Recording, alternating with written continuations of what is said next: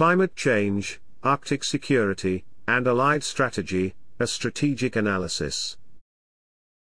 Global Britain in a Competitive Age, the United Kingdom's, UK, 2021 Integrated Review on Defence Policy, identifies climate change as a future transnational challenge that threatens allied, shared security.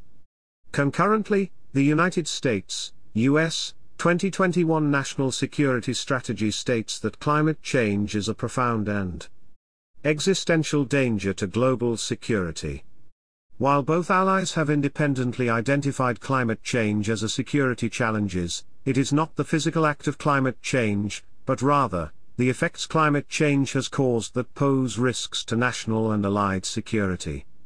Specifically, the environmental effects and adversarial reactions in the Arctic region as a result of climate change pose a future challenge that requires swift allied action from both the US and UK.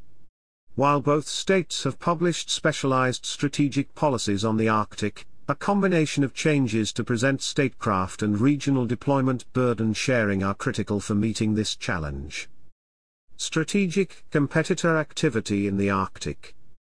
In 2021, the Arctic Council confirmed that the Arctic region is experiencing warming effects from climate change at a rate 3 times faster than the rest of the planet. Melting polar ice caps are creating more navigable waterways throughout the Arctic, and with it, opportunities for economic expansion. However, with opportunities for economic expansion comes national competition. Like the US and UK, both China and Russia have published Arctic-specific strategic policies. These documents outline their economic and military strategic objectives in the region. Published in 2018, China's Arctic policy concretely states how utilization of these new sea routes via a proposed Polar Silk Road initiative will have tremendous strategic and economic impacts for China. Likewise, Russia's Strategy for the Development of the Arctic Zone, signed by President Putin in 2020, identifies the Northern Sea Route as a transport corridor of global significance. While this increase in economic appetite seems natural, both states call for a swift military presence in the region to guarantee those economic interests. China identifies that they have a strategic obligation to maintain the security of maritime trade through emergency response to action that they deem maritime crime. Concurrently, Russia identifies the presence of combat-ready military forces in the region as a strategic necessity to ensure a favorable operational regime in the Arctic. Returning the Arctic to a stable state is a task too big for one nation and will require allied support. The strategic competitor response to securing economic interests in the Arctic region has extended from well beyond policy paper publication. In September 2022, in the midst of the Russian-Ukrainian war, a joint Russian-Chinese naval fleet of 7 ships was spotted by the U.S. Coast Guard just 75 nautical miles from Alaska. The Chinese state-run media outlet, Global Times, reported the cooperative military patrol was aimed at ensuring regional peace and stability by validating a Chinese-Russian military response to perceived threats to maritime security. Just 2 weeks after this joint exercise, Russia deployed their nuclear submarine Belgorod to the Arctic, armed with a Poseidon nuclear weapon. Enduring Russian military efforts in the Arctic are evidenced by military base construction along the Northern Sea Route, and the establishment of a permanent standing Arctic Brigade. China and Russia have both identified in their respective Arctic strategies that increased trafficability in the Arctic due to climate change presents economic opportunities that must be stabilized through military action. Both states have followed up this rhetoric with concrete military action. This overt military reaction has rapidly decreased the stability in the Arctic region, and therefore, demonstrates that the clear and present military threats in the Arctic are genuine security challenges for NATO. The current state of US and UK Arctic strategic policy. In response, both the US and UK have addressed the tumultuous nature of Arctic security through strategic policy publication. In October 2022, the United States published the National Strategy for the Arctic Region as a specific response to increased strategic competition in the Arctic. The objective of this strategy is to realize a vision of a peaceful, stable, prosperous, and cooperative Arctic through security, climate change protection, sustainable economic development, and international cooperation. In strategic concert, the United Kingdom published the UK's defence contribution in the High North in March 2022 as a strategic response to threats brought forth by the melting sea ice. The objective of this strategy is to preserve the stability and security of the Arctic. The Ministry of Defence outlines protecting infrastructure, ensuring freedom to navigate, reinforcing the rules-based international system, and contesting destabilizing behaviors as the mechanisms for enacting this policy and achieving Britain's strategic objectives. There are some critical commonalities between these two policies that require further examination. First, the threat-based justification for establishing these independent strategic policies demonstrates that the US and UK share concern over the Arctic's destabilization and are prepared to take strategic action. Both strategies were not drafted for fear of losing an economic foothold in the Arctic, but to return order and balance to a volatile and globally critical region. Second, both policies outline a need for military cooperation as a requirement to achieving this shared aim. Returning the Arctic to a stable state is a task too big for one nation and will require allied support. Using selectorate theory to propose changes to Arctic statecraft. Given that allied support is critical to Arctic stabilization, the US and UK need to make changes to current statecraft practices in order to garner effective allied support. The US and UK are both members of the Arctic Security Forces Roundtable, ASFR, and active Arctic members in the North Atlantic Treaty Organization, NATO. Independently, the United States is a member nation of the Arctic Council and the UK is a member of the Northern European Defence Policy Forum. As such, there are 4 separate international entities with varied geographical, military, and political connections to the Arctic that are responsible for drafting and enacting regional policy and strategy. Selectorate theory is a statecraft principle that offers a mechanism for analyzing this institutional saturation. Fundamentally, selectorate theory operates under the premise that there are 2 critical institutions in international politics, the namesake selectorate and the winning coalition. Selectorates are the legitimized base, that have a role in selecting decision-makers. These decision-makers or winning coalitions, are the parties responsible for drafting strategic and international policy. Additionally, having been placed into power by the selectorate, winning coalitions must keep the selectorate appeased in order to remain in position. Under selectorate theory, we will operationalize the nations that comprise each organization as the selectorate and the organizations that they belong to on the aggregate that have actual power in determining Arctic policy, ASFR, NATO, the Arctic Council, and the Northern European Defence Policy Forum, as the winning coalition. Therefore, in order for the defined winning coalitions to remain in power as decision-makers in Arctic security strategy formulation, the strategic policy they produce as a collective must appease the objectives of each nation. ASFR, NATO, the Arctic Council, and the Northern European Defence Policy Forum hold decision-making power because their constituent nations grant them the legitimacy to do so.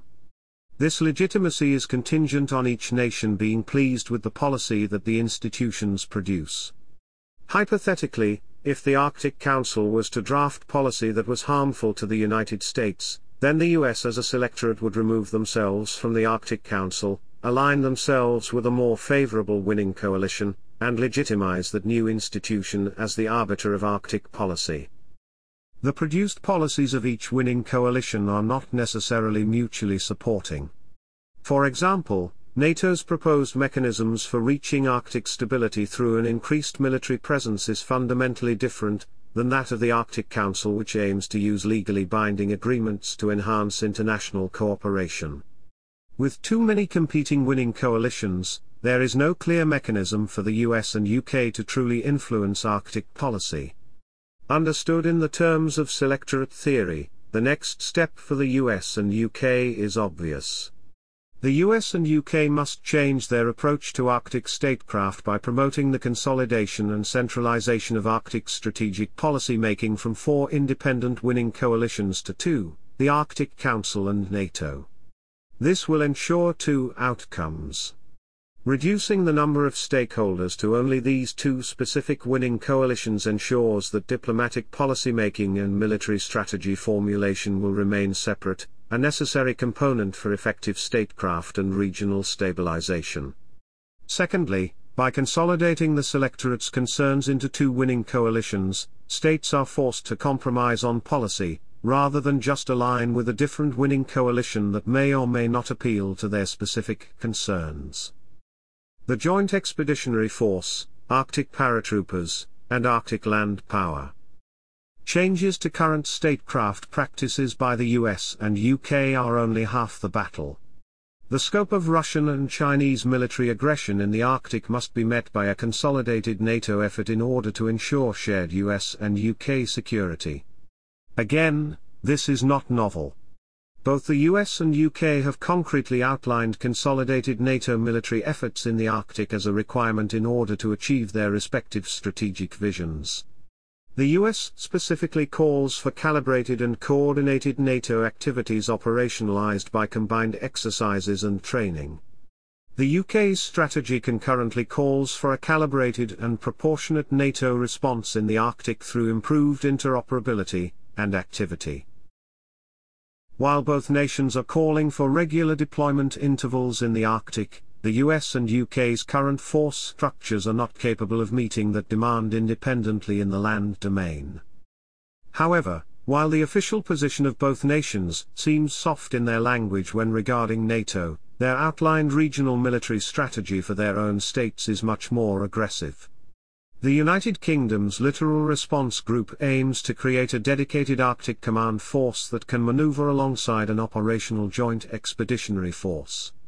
This force will maintain a periodic force presence in the Arctic to demonstrate the UK's commitment to securing Arctic navigation routes.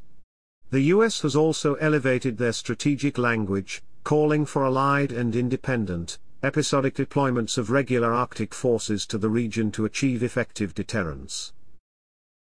While both nations are calling for regular deployment intervals in the Arctic, the US and UK's current force structures are not capable of meeting that demand independently in the land domain. With only 2 US Army Arctic Brigade combat teams, the solution for a regular land force presence in the Arctic must be a collective effort.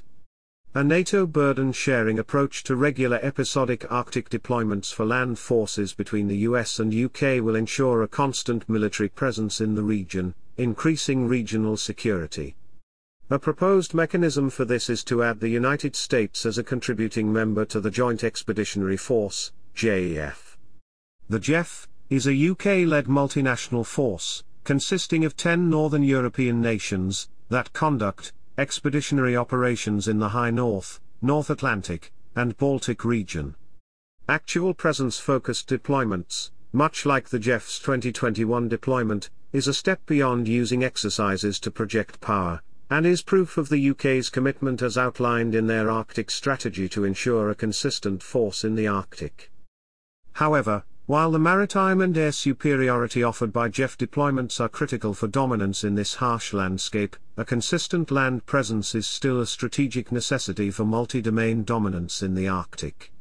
Episodic deployments of the US Army Arctic Brigade combat teams of the 11th Airborne Division in the Arctic, beyond routine exercise participation, can help provide this consistent land power presence. Aligning these brigade combat teams with JEF deployments promotes deployment burden sharing for land forces and therefore becomes a comparative advantage for NATO. The Joint Forcible Entry Operation, JFEO, capability of the 11th Airborne Division offers a unique joint capability of value to the JEF. Sean Monahan of the Center for Strategic and International Studies calls for an integration of rapid reaction, capable, US forces in order to provide military strategic support for the JEF and validate NATO efforts in securing the Arctic. Leveraging the CHEO capability of 11th Airborne Division Brigade combat teams through emergency deployment readiness exercises, EDRE, under UK JEF Command is a mechanism to provide regular episodic deployments in the Arctic and with it, a regular land domain presence. Conclusion? Climate change has created unprecedented access and economic opportunity in the Arctic. However, adversarial activity in the region as a response to this potential opportunity has presented a genuine national security dilemma for both the United States and the United Kingdom. While both states have independently acknowledged the threat and outlined their own individual and collective means for addressing the threat, a shared US and UK approach must be taken in order to ensure Arctic security. Changes to Arctic statecraft by both nations limiting the number of institutions with decision-making authority will keep Arctic diplomacy and Arctic military strategy separate and decisive. Burden-sharing episodic deployments to the Arctic under a unified joint expeditionary force umbrella will enable a regular land force presence in the region, a specified requirement of both US and UK Arctic strategy.